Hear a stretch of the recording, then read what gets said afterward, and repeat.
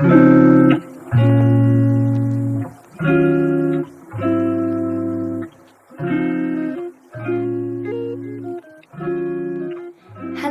and welcome to Crohn's and Colitis UK, the podcast.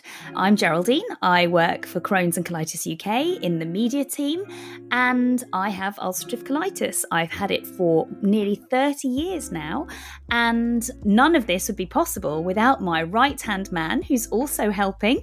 This is Luke. Hi, Geraldine. It's nice to finally do this, to sit down and chat Crohn's. Obviously, I have Crohn's disease, you have colitis, so it kind of goes hand in hand a little bit, doesn't it, really? So yeah, it's great to be here. Two sides of the same coin and all that.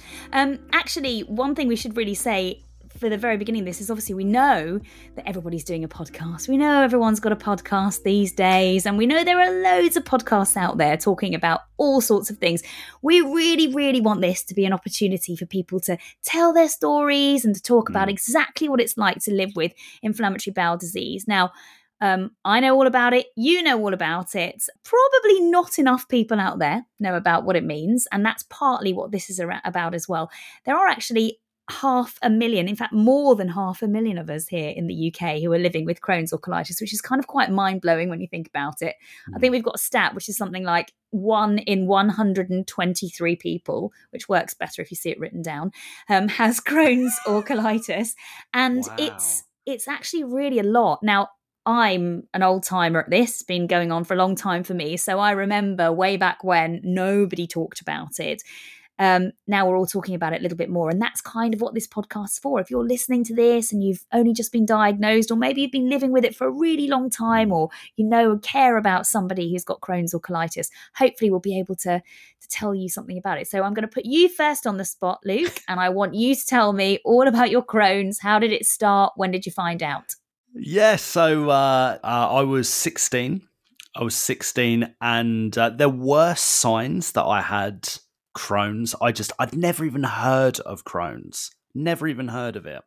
And I had symptoms, and those symptoms got worse, but I didn't really share it with anyone. And I didn't really see the need to say anything to anyone because I was a teenage lad, playing football 2-3 times a week, going to school. And I just started sixth form, right? Had a really bad stomach one night, and the pain was excruciating, right? Went into hospital.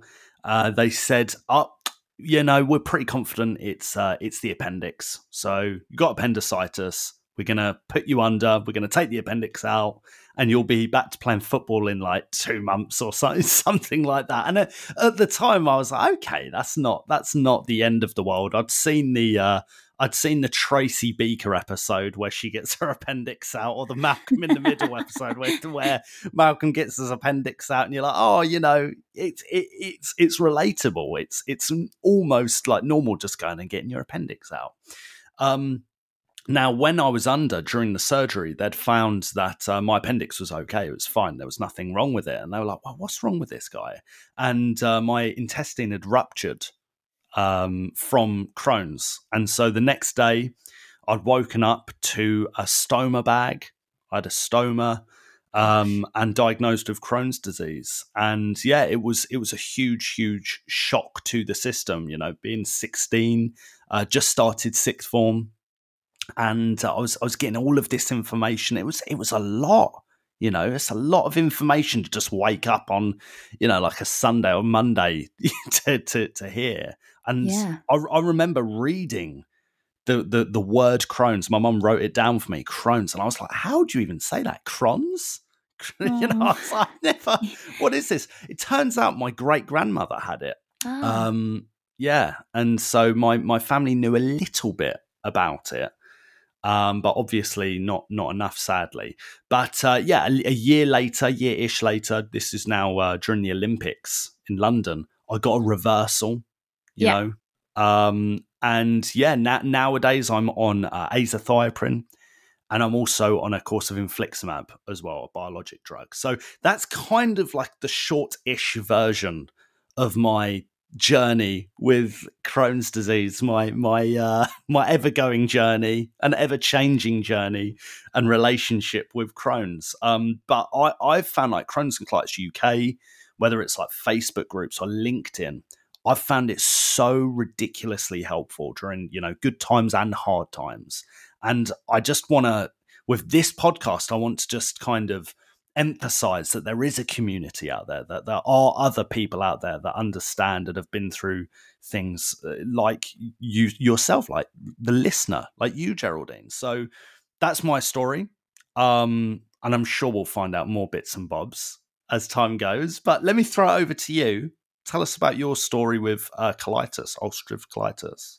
Yeah, so mine was I was a child. I was 9 or 10, I think, and I started getting lots and lots of tummy cramps. And then I think I was 10 the first time I suddenly started getting bleeding in my poo, blood in my poo. And I noticed it and I thought, oh my goodness, what is this? And I think, as a girl at that age, I suppose I was in that Judy Blume reading stage. Really dates me, but I was reading all those books and I remember thinking, blood when I go to the loo, I must, this is it. This is puberty. And then I realized, oh no, wait, that's not what this is. That's not where this is coming from. And then it kind of carried on and went to the doctor and there was a lot of, not really sure. And I had actually lived in West Africa when I was younger. And so for quite a while, there was some questions over, had I caught something? Was there some kind of parasite? Was there something in my digestive system that was causing this? Lots and lots of tests coming back really with nothing. And then at about 12 or 13, I remember I had a colonoscopy and I was like, no, I can't really find anything. And then when I had just turned 14, I caught gastroenteritis from either my brother or sister, can't remember which one, and over the course of a weekend just became really, really unwell, just lost an awful lot of weight and essentially got rushed into hospital, very dehydrated, put on a drip, and essentially the doctors at that hospital said, you're not going until we find out what is wrong with you, because this has been going on for long enough. And I was in hospital for just over a month, I think. I got out on Christmas Eve, I remember. And I had every test that you can imagine, all sorts of things. I was very, very unwell and was being fed through a nasogastric tube. And then eventually somebody said, oh, you've got ulcerative colitis. And a little bit like probably you, I was told you've got colitis and I was like, great, what can I do for it? And it's like, well, I mean, you can try these medications and there are all these treatment options. It's like, okay, and then it'll be gone, right? It's like, no, it won't be gone. You're going to have this forever. And then I remember somebody saying to me, you will have good days and you'll have bad days. And at some point there will be times when you sort of every so often remember that you've got colitis, or you're not thinking about it at every moment of every day. And at that time, when I was a teenager and just in and out of hospital on steroids, really going through it, I did my A-levels in hospital and had a teacher come down to invigilate the exams, like literally one arm with a drip in it and one arm writing the exam. And I just remember very clearly thinking, I don't know when this is ever going to come, this magical time when it's all going to be sort of sorted.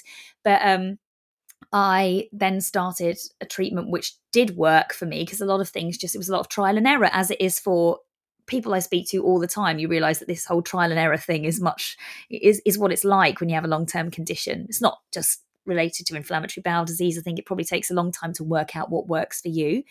And so I started on azathioprine, and I have now been on it for about 25 years. And because of my azathioprine, I have really regular blood tests to make sure that the levels of everything look good. And for as long as they do, then I continue on it. And as well as that, I have regular meetings with my IBD team where we talk about whether that's still the best option for me.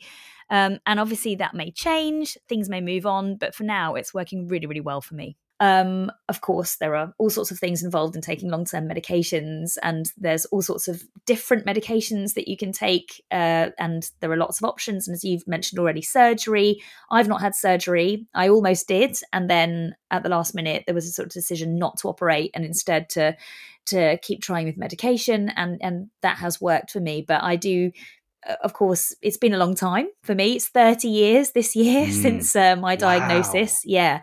So for me, it's been up and down, and I've had lots of periods where I've been mostly quite well, but then there are, as with everyone, there are lots of periods where I'm not. So it's just kind of, and I've never spoken about my bowels as much as I have since I started working at Crohn's and Colitis UK, which is probably kind of to be expected. But certainly when I was diagnosed, it was just not something that anybody particularly spoke about at all. I was given a leaflet, and this really dates me because it was like mid-90s. I was given a leaflet for the predecessor for Crohn's and Colitis UK, and was essentially told, send off a stamped addressed envelope and these guys will send you back some leaflets. And I just remember, it was obviously pre everyone having the internet. I just remember having those leaflets when I was recovering at home from that first stint in hospital, and just reading them over and over again and thinking, I hope there's going to be some sort of answer here about what I need to do. But it definitely has been a big part of my life. I mean, I've had it for much longer than I haven't. So it's Yeah. something that, I've lived with for a very, very long time now, and obviously will continue to live with. Yeah. Yeah, so it's bizarre, and Yeah. it's sort of like almost your weird. I'm sure we'll hear this from lots of people. It's almost your weird superpower in a way. Lots of people say that. It really changes you in lots of ways.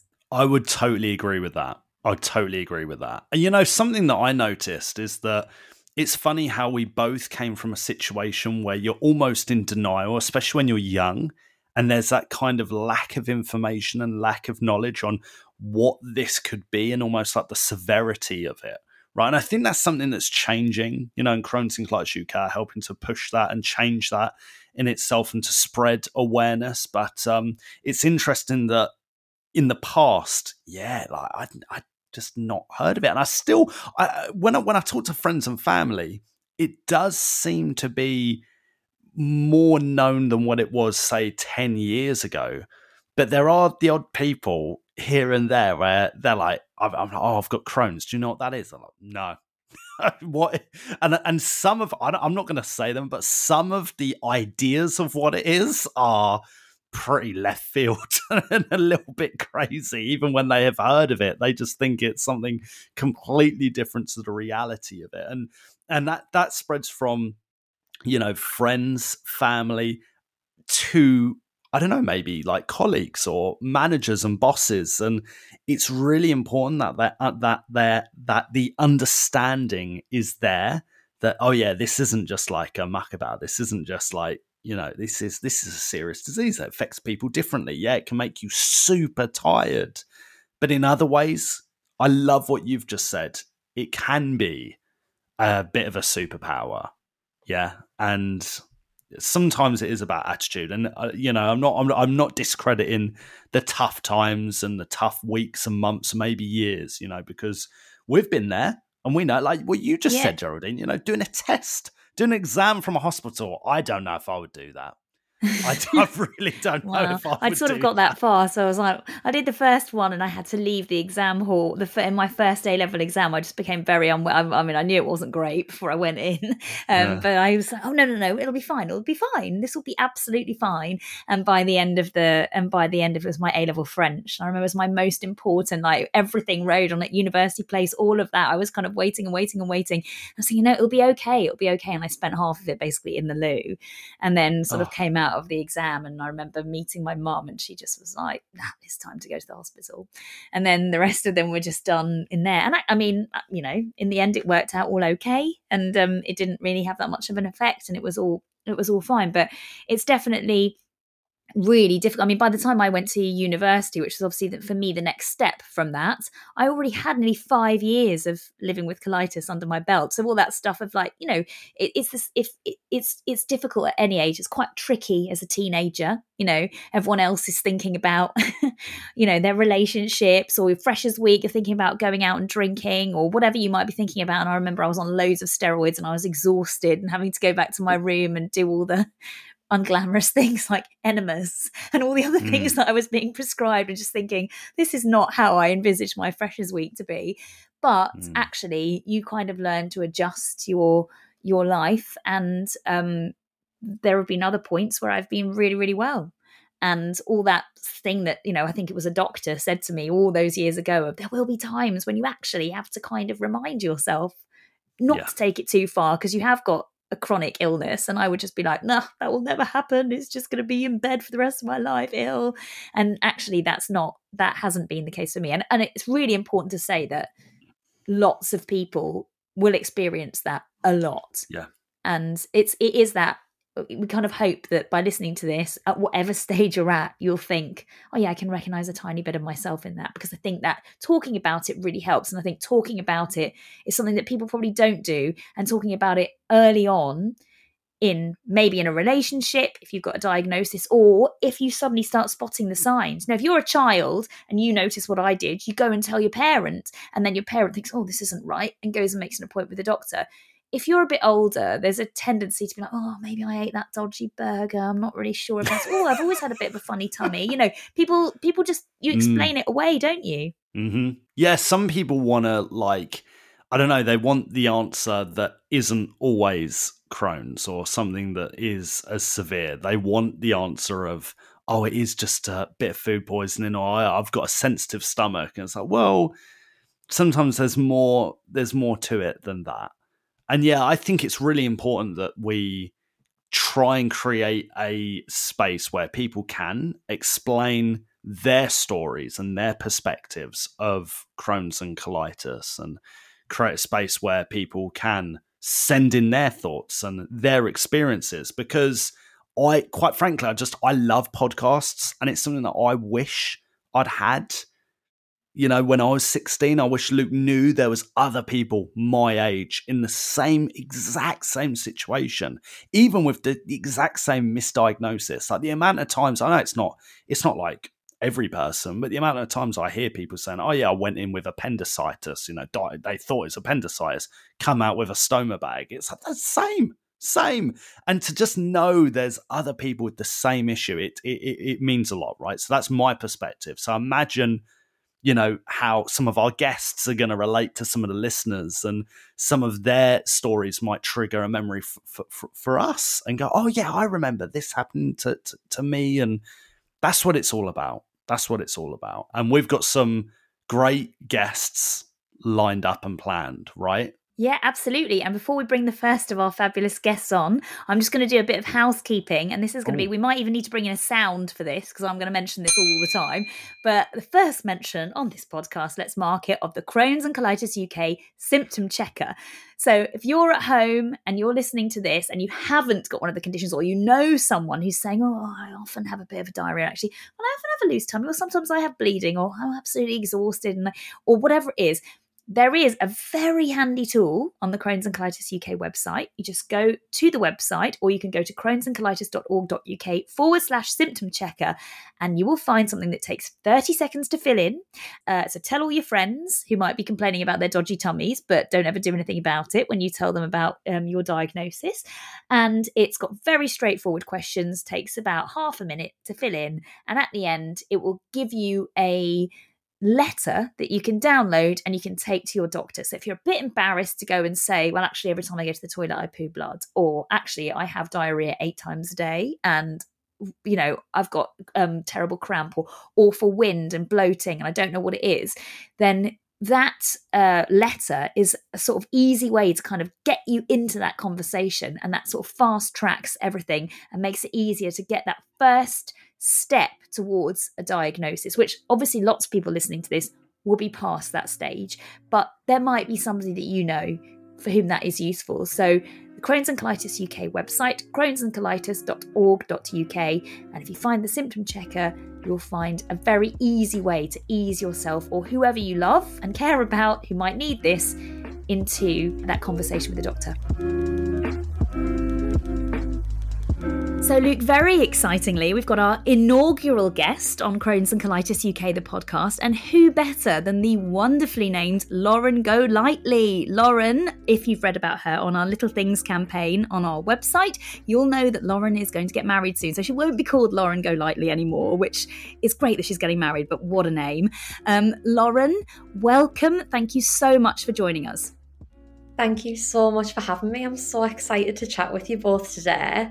Lauren, you've done lots of work with us as a charity already, so people might be familiar with your story. But if they're not, let's take it all the way back. And can you just tell us a little bit about which of the conditions you live with and how it all started? Yeah, so like I said, I'm Lauren. I'm currently 27, living in the northeast of England.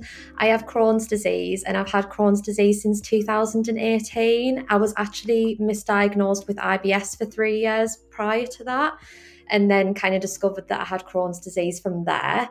Since then, it's been a bit of a rocky road, lots of ups and downs, lots of hospital admissions, lots of changes in medication, lots of life changes, really trying to live alongside the condition.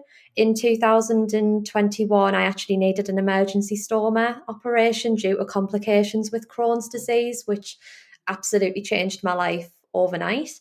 And then I had my stoma reversal in the July of 2022. And during that time and since then, I've just been like doing my best to raise awareness, doing my best to bring Crohn's into the conversation and not be fearful about talking about bowel habits and poo. So that's kind of where I'm at the moment. Before you got diagnosed with Crohn's, had you heard of it, or Crohn's or colitis, or is there any like history in the family, anything like that? Nothing like that. Never heard of Crohn's disease, never heard of colitis, never heard of IBD. Or if I had, I personally thought that that was IBS, which is obviously a common misconception that happens when people don't know what is what. No one in my family has it. Nope, just me on my own. And what was that first symptom? What was that first thing that you noticed? When did you first think, oh, this isn't right, something's going wrong here? So I started to get symptoms associated with Crohn's disease when I was in university, which would be periods of fatigue. I would have really irregular bowel habits. I would have blood in my stool. When I went to the doctors about that, they said it was lifestyle. So I was at uni, I was going out all the time.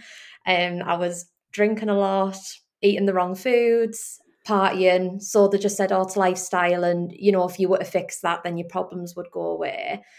Obviously, that didn't happen. And blood in your stool is like a really big indicator that something serious is going on. But I was just dismissed as either having like a tear or something quite minor. And like I say, they put it all down to lifestyle. But the pain that I would get when my stomach would get really kind of swollen would concern me to a point where I thought this isn't a stomach bug and this isn't because I've ate the wrong thing. So I used to repeatedly go back to the doctors numerous times, but it actually took until and I had appendicitis in 2018, and it actually took for them to take my appendix out for them to realise that it was actually Crohn's disease and not IBS. Yeah, same. Exact. So, I mean, I've already talked about my experience on the intro, but I had a very, very similar experience. You mentioned, food, and obviously you're at university, probably having a bit to drink, maybe a kebab or two.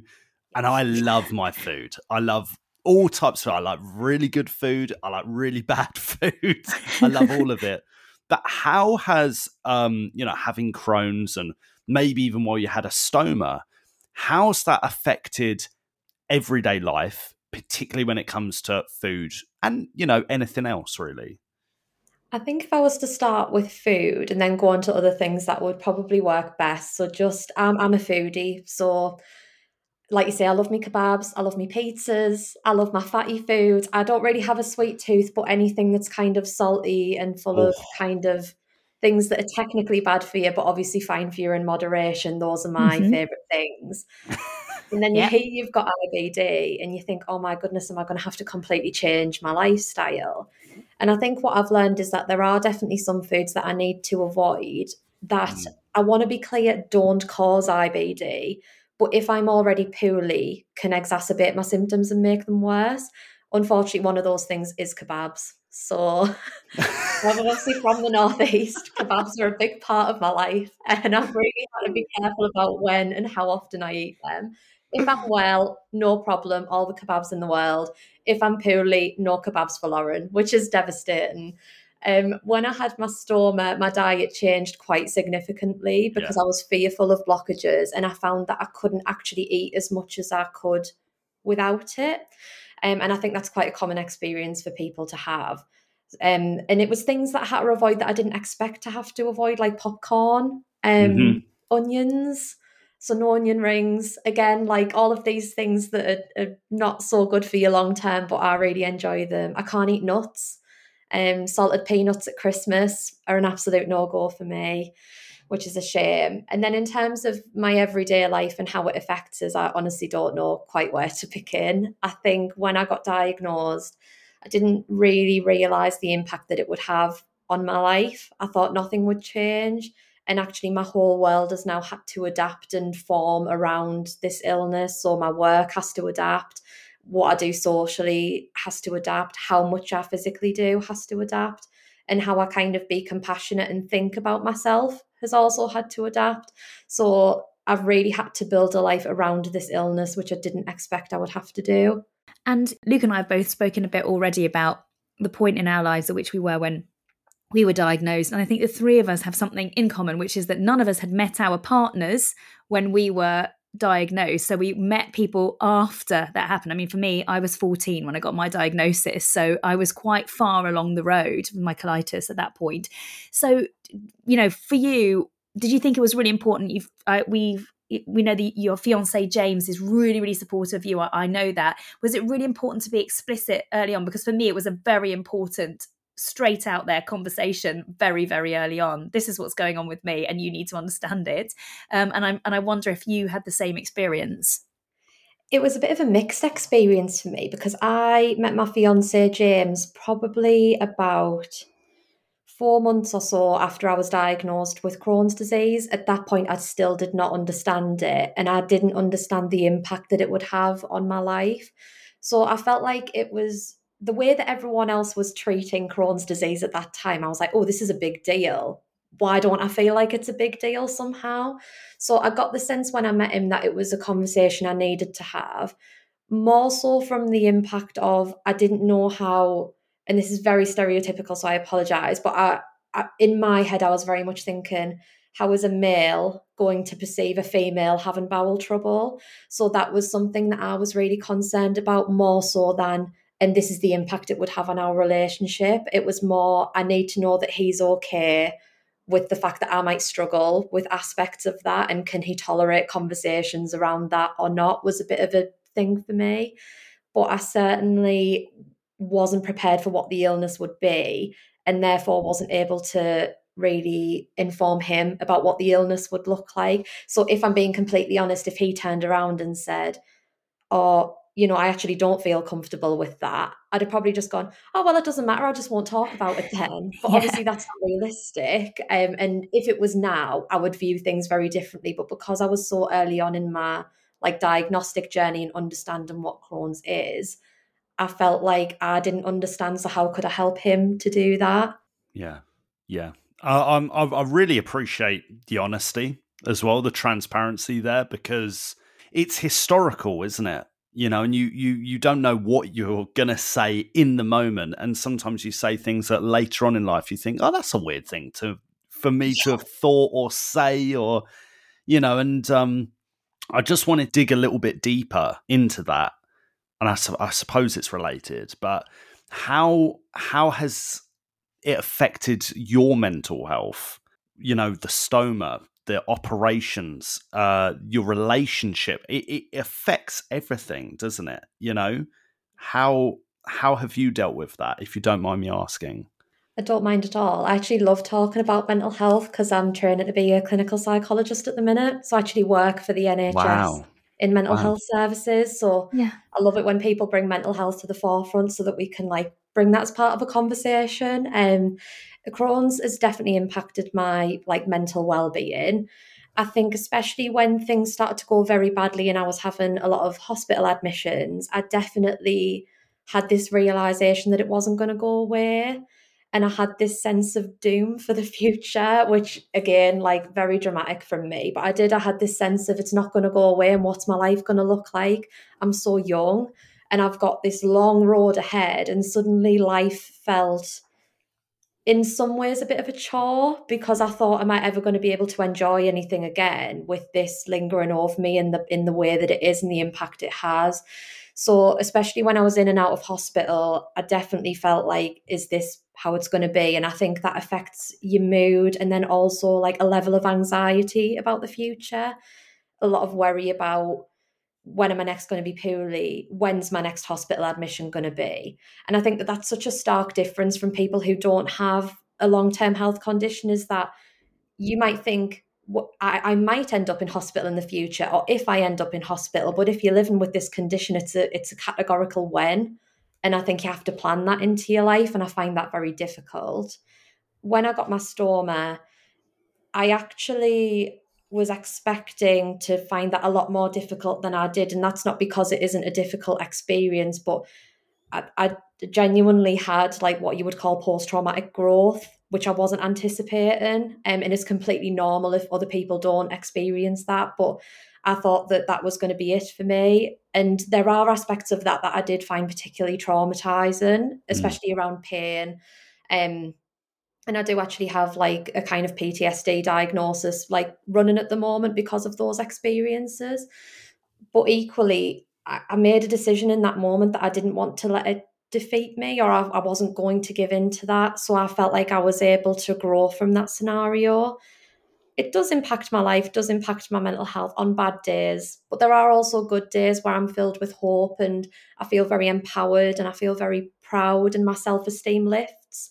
When I'm in pain and I'm poorly and I'm in and out of hospital, my self-esteem drops, and I don't Yeah. feel very good, and I feel very isolated. And I think it's that fluctuation that can feel very unpredictable at times, but I'm trying to learn how to navigate that. But that's something that just takes time and support from other people as well. So I've accessed mental health services in the past. I'm out now obviously working for mental health services, so I've had that full circle. I think just to normalize that we all need help sometimes, and that's not something to be ashamed of, because life is really hard, especially if you're living with a long-term health condition like Crohn's or colitis.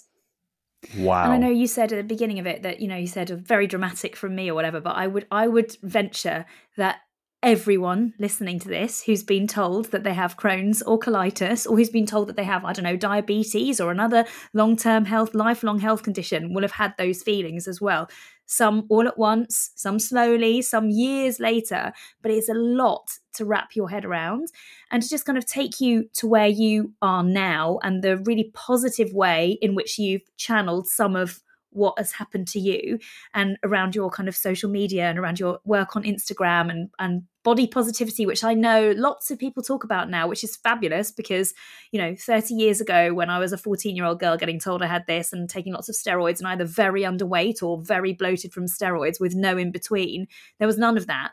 So it's great to see that that is available now for people to look at and really take strength from. How do you feel about, how did you come to decide, right, that's it, I'm going to set up an Instagram and I'm going to tell people this is what it's like, and there's no point shying away from it? I think particularly around the body positivity end of things, and I know people do have mixed opinions on that, and that's completely okay. But for me, there's something about, when I got my stoma, something shifted, and I realized that I needed to appreciate my body for what it could do for me in terms of survival and keeping me safe, and less about punishing it with diets, punishing it with trying to make it look a certain way, and trying to almost keep up with society and keep up with what I felt like I should look like. And I think a lot of people will be able to relate to that, whatever their gender, in that you feel like you must look a certain way to be deemed popular, attractive, successful. And I realized that my body is not going to thank me for that now or in the future. So I started to try and appreciate my body for what it had survived. So for me, surviving the stoma surgery, because it was an emergency situation, and if that surgery didn't happen, I wouldn't be here.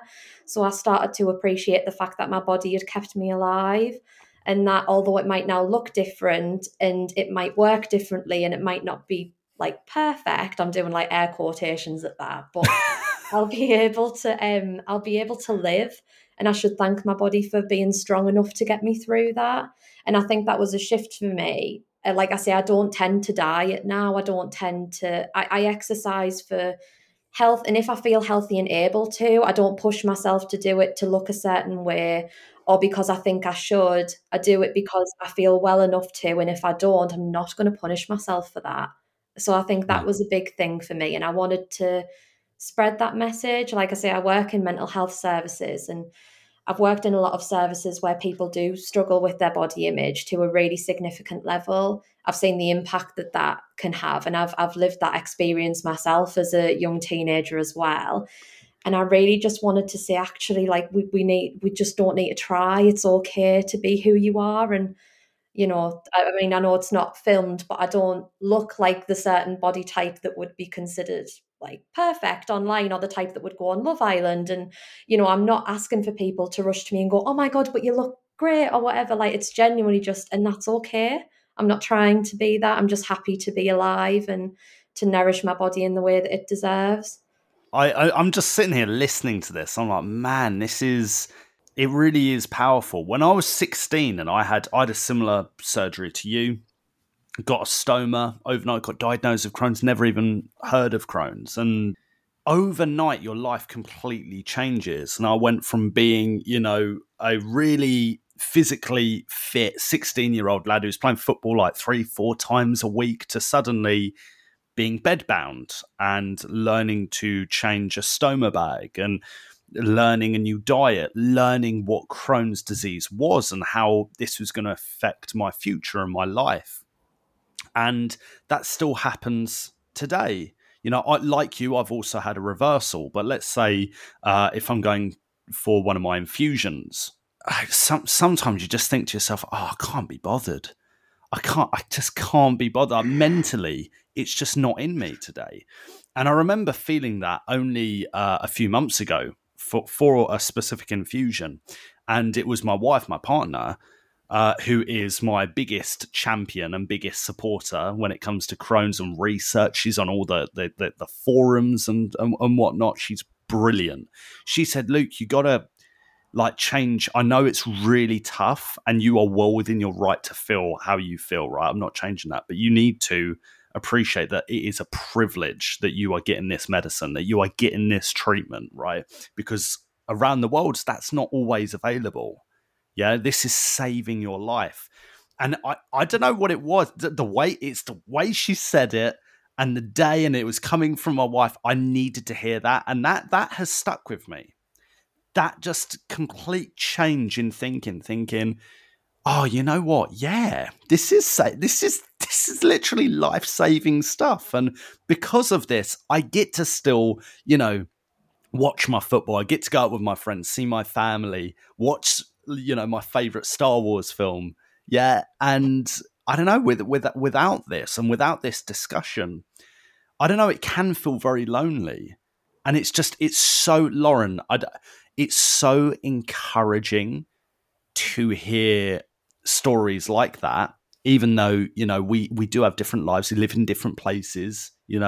I'm a guy, and yet really our stories aren't too dissimilar. We can still pick out similar things. So I just wanted to quickly say thank you. Yeah, I wanted to jump in and just go, yeah, because what you've just said is so, so good. So good. Thank you. And I think as well, what I find often, regardless of kind of background, is that the themes that result from living with a condition like this are the same, which is exactly what you've just said. But I kind of just wanted to add to it as well that, yeah, you can live in different parts of the UK, you can identify as a different gender, but actually the themes of living with a condition like this really do pull people together because they transcend all of those other aspects of identity a lot of the time. I think that's where that sense of community comes from, where if I hear that somebody else has Crohn's or colitis, I instantly think, oh, I can relate to them in a way that feels really like special and unique, because I know that they're going to at least have an understanding, even if their story is slightly different or they experience different symptoms, they're still going to be able to relate to what it's like to live with that condition. I think it's so important to have that. And you must have had feedback from people. I mean, I know that we've all had conversations in our lives where somebody has said, as Luke was saying about his wife, just where someone has basically said, listen, listen, you need to take this seriously, and you need to sort of change your outlook on it, or you need to kind of get with the program, because this is here to stay. And it's, we've all had that, whether it's parents or partners or whatever, at whatever stage in our lives, maybe multiple times. And presumably, well, I know that for some people who maybe don't have that, what you've provided through your social media has really helped to sort of show that to people. And you must have had very positive feedback from people. I have. It's honestly like I've had such a lovely side of the internet to advocate from. I feel like the IBD community, or the relatives and friends of people who have IBD who are wanting to learn more about it, are just so kind and so encouraging. I've never ever once questioned whether this was something that I wanted to do. I've never had any negative backlash from it. It's something I enjoy. My friends and family are very encouraging. My work are very encouraging of the advocacy that I do. And it made me think when you were talking about, everyone, or some people might have that person that kind of says like, this is, come on, keep going, you can do this, but says it in such a way. And as much as James is absolutely that person for me consistently, another person who sticks out as like a really kind of life-changing moment is when I was in hospital and I'd just had my stoma, and I was coming around to the reality of that situation. I was learning how to care for my stoma bag, and the stoma nurse kind of came in, was teaching me how to do a bag change. It wasn't going well. It was messy. I was upset. I was in pain. Like, it was it was a bad day. And I was crying. I was really like tearful. And that was one of the moments where I thought, like, am I going to be able to do this? And she held my hands despite of the mess, which I thought was lovely of her, and just said, like, this bag has saved your life. I know it's hard, and I know that it's going to take time, but I've known you for just 3 days, and I know that you're strong enough to do this. It's going to be hard, but this bag has saved your life. And every time it gets hard, you need to remember that. And that's what you need to say to yourself. And it was like a light bulb went off in my head. And since then, every time, I mean, obviously, I've said I don't live with my stoma anymore, but I remember that moment whenever I need to think, right, what's my focus here? What do I need to do next? Because I'm alive, and it's lucky and it's a privilege to have that. And she really just brought that like strength and fire forward in me. And it was actually that evening after that had happened that I created the Instagram account, because I thought, right, this has been a complete switch for me. So I think it's important to have people who are very validating and very supportive, but also direct if they need to be. Yeah. Wow. Wow. That is superb. I had so many good stoma nurses. So many good and nurses in general, to be honest. But it's empowering, isn't it? Once again, if you have the right people around you, then you can really thrive. And I think the point here is that it's sometimes surprising how many people around you will support you and will give you that emotional and physical support that you really, really do need. Sometimes more than on some days, more than others, right? Yeah, that's brilliant. Now, Lauren, just to lighten the mood a little bit, or maybe not, who knows? You're getting married I am. soon, right? Congratulations. Thank you. How is planning a wedding, planning something that is so momentous and important and lovely, how's that playing into your Crohn's, right? Because I don't know about you, but I'm always told that stress and Crohn's, that's a no-no. Yeah, I've got to try and not stress out, try and keep mellow. And weddings are notoriously known for being a little bit stressful every now and then. So how are you finding that? I was just thinking when you said that, it's actually quite funny, because yes, it is very stressful. And then within that, I've also decided I'm obviously doing my doctorate at the minute, and I'm working in the NHS, and I'm doing the wedding. And so it's like when you were saying that, I was like, yeah, don't choose easy things, really. I'm putting myself under a lot of stress. Thankfully, I am in remission at the minute, which is, I've never actually been in remission since my diagnosis. So once I got my stoma reversed, like, that has just been such a relief. But yeah, so at the wedding, I do have to think the negative that I'll get out the way, and then I'll talk about all the lovely things, is that I do worry about being poorly on my wedding day. Yeah. And that's a thought that I can't quite shift. And I try not to pay it too much mind, because me thinking about it isn't going to change whether it happens or not. If it happens, it happens. And if it doesn't, it doesn't. And I know that I'll still make the best out of that situation. But I think it's just, again, that you can't plan anything. So I'm planning this lovely day that I'm putting like my heart, soul, and money into. And then I don't know if I'm going to be able to be well enough to like reap the benefits of that. But on a positive, I'm actually really enjoying wedding planning. That's because my wedding's over a year away. So the stress and the pressure hasn't quite got to me yet. It feels quite easy going. I also have a brilliant venue that are kind of doing everything for me. So I don't really have to organise too much. All I pretty much have to do is get my dress, which I've got, and do like hair and makeup and things. So it's been a nice ride so far. But I think when I decided that I wanted to get married, because I obviously wanted to get married. James made the call on that, but we decided to do the wedding while I was doing the doctorate, because I didn't want the course to kind of impact my personal life decisions. But at the same time, was that the smartest thing to do, considering the amount of free time that I actually have to be able to plan a wedding? So I think I've inadvertently made it a more stressful situation, which may then impact my health. But for now, fingers crossed, I'm doing okay. That's brilliant. That is brilliant. I like a busy person and I like a busy life, and I relate to that, I think.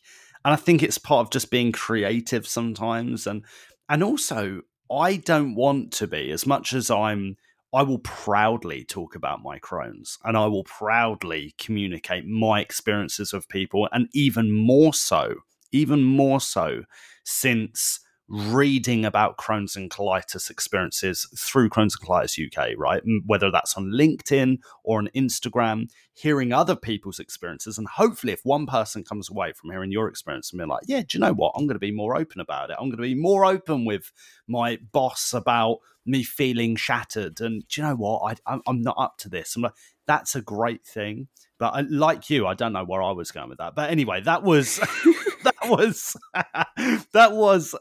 again a really, really nice take, because I think in a lot of ways Crohn's and colitis can be utilized as a superpower. If you understand it, if you can manage it properly, it doesn't stop you from doing whatever you want. Absolutely. And I don't think any of us do things by halves. There may be people who are listening to this who are right at the beginning, who are just thinking, oh my goodness me, I can't see the wood for the trees. I don't know what's going to happen here. Feels so big and I don't know how I'm going to get my head around it. And there are going to be people who think, well, I would never be able to go on my social media and start talking about my body. But it's almost kind of trying to find the right way to speak about it, and kind of helping you find the words really to talk about it. I mean, there are lots of resources on Crohn's and Colitis UK's website to help you kind of find those words to help you with that kind of talking. And also, I suppose you might be ready to shout about it on Instagram or on a podcast. You might want to sort of comparatively whisper it to like the next person, somebody in your house, or tell one person you've never spoken to about it before. But that's okay, because people are ready to listen when you're ready to talk about it. And I think many years ago, people used to be squeamish about talking about sex, for example. Now that's kind of something people talk about on TV. It's on the radio. People are kind of talking about it all the time. The next step really is to go and normalize those conversations around your body, around poo, around things that you don't have to talk about it all the time, but just not feeling too squeamish about discussing something that really we find so much that when we talk to people about what we do here at Crohn's and Colitis UK, suddenly people open up and say, oh yeah, actually I do know somebody with that. Oh yeah, my cousin's brother's got that. There's always somebody. Maybe 30 years ago or 40 years ago there wasn't that, but now there is. And there are we've said already on this podcast, there are 500,000 people in the UK, the ones we know about, who've got Crohn's and colitis. So there are plenty more who are going to be connected to those people and who will be ready to listen and to support. Spot on.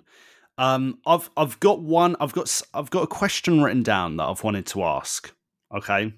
What's one thing you would tell your younger self? Oh, I love that question. Yeah, but that's why I wrote it down. People at work all the time. And then when someone asks me, I don't have an answer. No, I will think of an answer. My biggest message that I would want to send to my younger self is to just be more self-compassionate, and think more compassionately and be less self-critical in all areas of life. I think I've always thought of myself quite negatively until very recently, and kind of just developing and obviously going into the field I've worked in, I've picked up tips and tricks along the way. But I think it's about leading with compassion at every opportunity you get. So if I need to rest and spend a day in bed, I'm not a failure for doing that. If I need to take time off work and go off sick, I'm not lazy for doing that. If I need to say no to plans, I'm not a bad person. If I'm not doing what other people are doing, running marathons, and which is all like, amazing and great stuff, but that doesn't make me less than. So I think actually knowing my worth and what I bring to the table, whether I am shouting about that or whether I'm keeping that very much to myself, knowing that I'm absolutely worthy of success, love, and joy, and all of those things that every single person deserves. But I think we're just so harsh on ourselves all of the time. So that's what I would like to say to my younger self, and give her a big hug while I'm there. Amazing. Thank you so much for that. Yeah. Thank you very much, Lauren. That's a great note on which to end. Do you want to tell people where they can read more about you and find out more about you? Yeah, of course. So if you want to kind of chat to me, know more about me, and read a bit more about my story, you can look me up on Instagram at Lauren Talkin Shite. So that's at Lauren_Talkin_Shite. But thank you so much for having me. No, thank you very much, Lauren. Thank you. It's been fantastic. And I'm sure people will really, really take a lot from your story. And also you can read about Lauren if you go to the Little Things campaign page on the Crohn's and Colitis website, crohnsandcolitis.org.uk. You can read all about Lauren and see her engagement photos with her fiancé, James, and read about all about them and their dog and their fabulous life and how wonderful and supportive James is. And of course, their dog is named after a Star Wars character. So Luke is happy about that because we've already had one mention of Star Wars this episode. Only once. I was a good boy. Thank you very much. Thank you. Bye. Well, that was Lauren. What an absolute superstar. A hard act to follow, wouldn't you say, Luke? How are we going to top that? I mean, I don't think we can top it, to be honest, but we will try. Lauren, an absolute legend. Thank you so much again for coming on. We've got one little treat for you before we finish, which is that we wanted to hear not just from Lauren, not just from Luke and I, because we've been banging on for ages, and you've heard plenty from us. We wanted to hear from other people in the Crohn's and colitis community. So we put it out to a few people that we know and love, and we said, can you tell us what has been your IBD, inflammatory bowel disease, moment of the week? And here's what they told us. Hi, I'm Louise from Flintshire. I have Crohn's disease, and my IBD moment of the week has been people reaching out to me on social media. They've heard and seen my posts regards Crohn's and IBD, and they've reached out to ask about various support services that Crohn's and Colitis UK offer. Thank you. Hi, I'm Stephen and I'm from Hamilton, and I've got ulcerative colitis, and my IBD moment of the week was being able to get out my house and celebrate my 40th birthday. I had a little get together that my friend had planned at her house, and I'd been in a bit of a flare up the week before, and actually being able to get out my house, go to my friends and enjoy my birthday and with a small close group of friends was definitely my IBD moment of the week. Hi, I'm Sarah from Bedfordshire and I have ulcerative colitis. And my IBD moment of the week is that I completed my final long run in the training for the Royal Parks Half Marathon and worked out that overall in my last 12 weeks I've run 136 miles and all without needing to dash to the loo. Woo! So that's it from us for the first episode of Crohn's and Colitis UK, the podcast. So excited. We made it through, Luke. Very exciting, wasn't it? It was amazing. It's an absolute pleasure to do this and to hear from everyone, all the different experiences, to hear from Lauren, honestly, I kind of wish that something like this existed back when I was 16, but, it's here now. It's here now. I'm a part of it. So, yeah, it's a huge privilege for me. And it's useful to you, whatever stage of the journey you're at, whether you're newly diagnosed, whether you're an old timer like me, whether you're somewhere in between, it's hopefully there for you. And something else that's there for you as well is Crohn's and Colitis UK. You can always follow us on our socials, on Instagram, Crohn's and Colitis UK, all one word, or Crohn's Colitis UK on X, the artist formerly known as Twitter. You can also look us up on LinkedIn and on Facebook. And also there's our website, which is www.crohnsandcolitis.org.uk. And we will hopefully speak to you again soon. Bye. Bye. Bye. It always seems quite random. Bye. Bye.